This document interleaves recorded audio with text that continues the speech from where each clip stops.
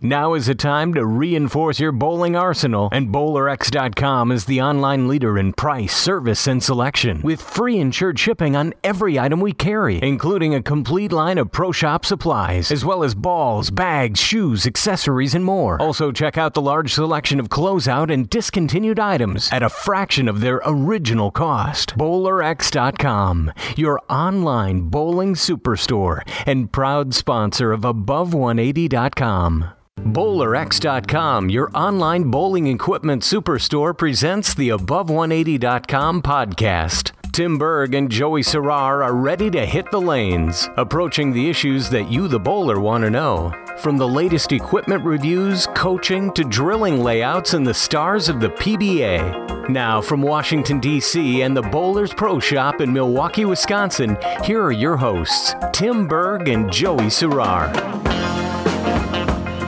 Well, I thought it'd be great to sit down and chat with Craig Elliott. Craig started Michigan Bowler TV back in April. So, Craig, thank you for joining me tonight. Thank you, Tim, for having us on.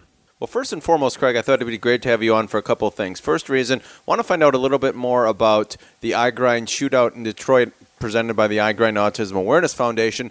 But I also want to talk about a little bit about you and the thought behind Michigan Bowler TV. So can you talk about your live streaming event and what you're actually doing out there, going around to some tournaments, and why you're doing it? Well, I got downsized from my 15-year career back in February and just wanted to figure out what to do next. And I've been in bowling for my entire life since I was 4 years old.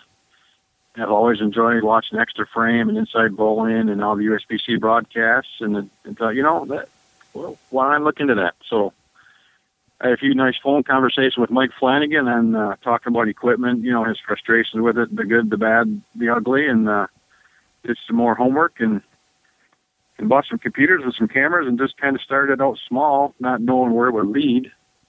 I did a small scratch event here at my home center in Sanford, a small town in the middle of Michigan, and I guess, as they say, the rest is history. It's been an incredible 5-6 months. I've traveled all over the Midwest, and had some just amazing ratings, and the feedback has just been very humbling, and it's been a ton of fun. The 2013 iGrind Detroit Shootout presented by iGrind Autism Awareness Foundation took place last weekend, and there's been a lot of discussion going on this week now after the fact of the tournament. There's been some controversy about the tournament and the actual guaranteed prize fund. Now, it was all very well known that first place was going to pay $30,000. That's not even up for discussion. But where the problem comes in and where people are a little bit up in arms, you could say, in the bowling world, is the fact with second and third place. Second place, there were some reports going around, second place was going to pay $15,000. It actually paid $10,000. And third place was going to pay $7,500. It actually paid $5,000. So, Craig, can you help kind of discuss and talk about what happened there and where the miscommunication took place? Yeah, I think that's been probably the most frustrating thing for the last 4 or 5 days is that, we've tried to keep everything as accurate as we could possible on the Facebook event page. That's kind of the main, where all the data, I controlled that page. I controlled what was on that page, and that's where we try to keep all the tournament rules, tournament format, all that kind of stuff. And I would even read things on other Facebook posts and other articles even written across the country that were just totally incorrect. Some we probably should have corrected, but we just try to stay true with the information that I put out there as tournament director, and we share it on also the iGrind website. But, things get misinterpreted, and people read other posts and kind of take them as truth, and it's unfortunate we had that confusion. But, all in all, we had a great event. We brought in 165 of the best bowlers, professional and amateur, from all over the country, paid out almost $80,000, had some excellent ratings on the live broadcasts, great interaction with our fans throughout the weekend, and I'm really glad I was able to be a part of it. Well, exactly, and one of the things like you just hit on is a lot of bowlers like to bring up the negative when it comes to any tournament, anything that could have been done. But this is something that obviously there are some there's some highs, some things you guys probably would have liked to have done better, like you said, correcting some things. I noticed the one thing that seemed to be the kind of thing with the prize fund is it talked about being guaranteed, and it was a couple places were putting it out there, and I guess you're probably correct, and that's something that we can always go back and say you guys should have been correcting, but I mean that's just it's word of mouth. I mean that's going to be a tough one to correct from time to time, and how things. I think where we, oh sorry about that. I think where we just kind of maybe got people confused is we always communicated the first place 30,000 was guaranteed. When we put out like the 15 and the 7,500 for second, third, that's the part that was based on a full field of entries. You know, if you kind of do the math, and that's where that was the goal to be able to do that, but. All in all, the first place was the one that we were, the 100% guaranteed spot as far as the price one went. Craig, you're a bowler. I'm a bowler. Why do we always have this, I'm going to say whininess? I mean, why is it? You put on a great tournament in Detroit. Like you said, you have all these great bowlers show up. You're putting up $30,000 guaranteed, but people are still whining and complaining. Why? That's a great question, and I've spent the last 4 days wondering that myself, but, I kind of decided, this morning after talking to some other friends that it's we don't have time to spend on the negatives. Let's focus on the positives and make the next event even better, honestly. I mean, no matter what, there's going to be something you can always do better. And our goal or our job is to learn from that and make sure, any mistake doesn't happen again or confusion, whatever it might be. So to really answer your question, I don't know. I mean, I think even if we paid out $100,000 for first, $50,000 for second, non-down, somebody still would have found something to be upset about, and it's unfortunate. And as I mentioned to somebody else today, a lot of the bowlers, I think some of the issue was they didn't read the event page or even see the rules. And we posted the rules at the center. The stuff on the event page has been out there, but a lot of these guys are just, they're sponsored. Their sponsor says, hey, be in Detroit this weekend and bowl, so they show up. And when they start asking questions 3/4 of the way through the tournament, they realize maybe they should have checked that a little bit sooner. And so that's where some of the frustration comes from. So we did our best to communicate to everybody as much as we could. So what's one thing that you guys would probably do different, or what's one thing? Because I know iGrind, you guys are going to be running more tournaments, and what's one thing you're going to take away from this tournament that you're going to maybe try to work around for next time to improve on? Another great question, Tim. I think the biggest thing is just for me not to wear too many hats.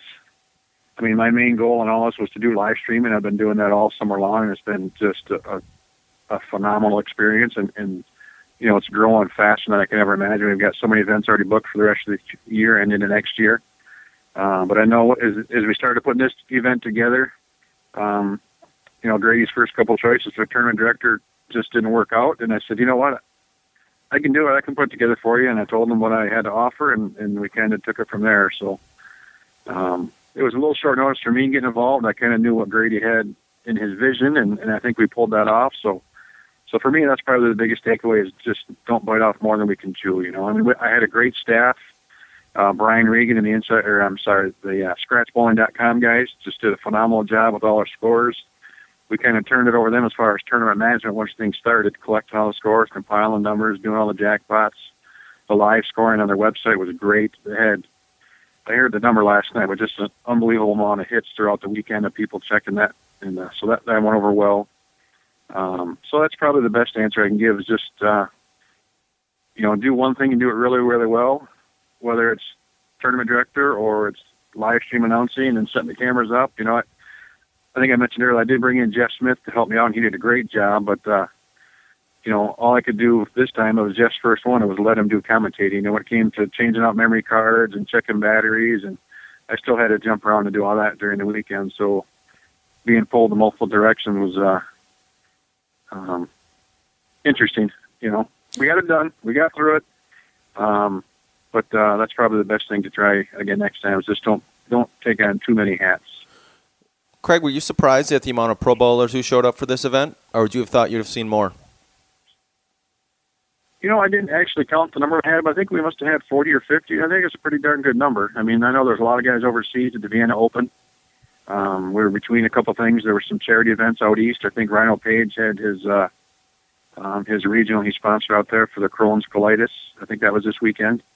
But we had some pretty good players there. I mean, we had Walter Ray, we had Billy O'Neill, Tom Hess, Tom Smallwood, Ronnie Russell. I mean, it was a strong field. And then take the top amateurs on top of that. Adam Barta, Rob Gottschall, Zeke Bate, who just won the USBC all events. It was a strong field. And we saw some really good bowling at a high level, especially in the step ladders. We saw, Andrew Anderson, an 18-year-old from the Detroit area, who's just going to be one of the best of all time, honestly. That kid is phenomenal.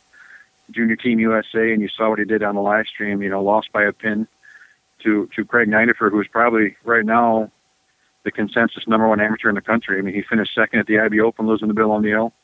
He comes in here, runs a step ladder, and he's won just about everything else he's entered this summer, so he's having a great year. So a very well-deserving champ, and it was really nice to see a local guy take down the pros. We take a little pride in that, I guess. Well, exactly, and like you said, we need more of these events. We need more bowling and more people like Grady and the iGrind folks of putting these events together, running them, and like you said, there's always going to be things that bowlers complain about. One thing I'm dying to ask you, I'm out on the West Coast here, and there's a lot of West Coast bowlers who are very interested. When are you going to run one of these out by us? Maybe somewhere Arizona, maybe Reno. I know bowlers love hearing about going back to Reno, but somewhere on the West Coast, because the one thing, we'll drive. We're a lot like the Midwesterners. We're not afraid to drive and get in a car for 8 hours. So when you're going to put one of these, maybe Seattle or Portland, or I got a couple centers that I could probably hook you guys up with if you're interested out here. Well, without giving too much away, hopefully within the next year, we've between myself and Grady and some other guys, I've had just a great summer, been able to work with some of the best up and coming, brightest minds in our sport.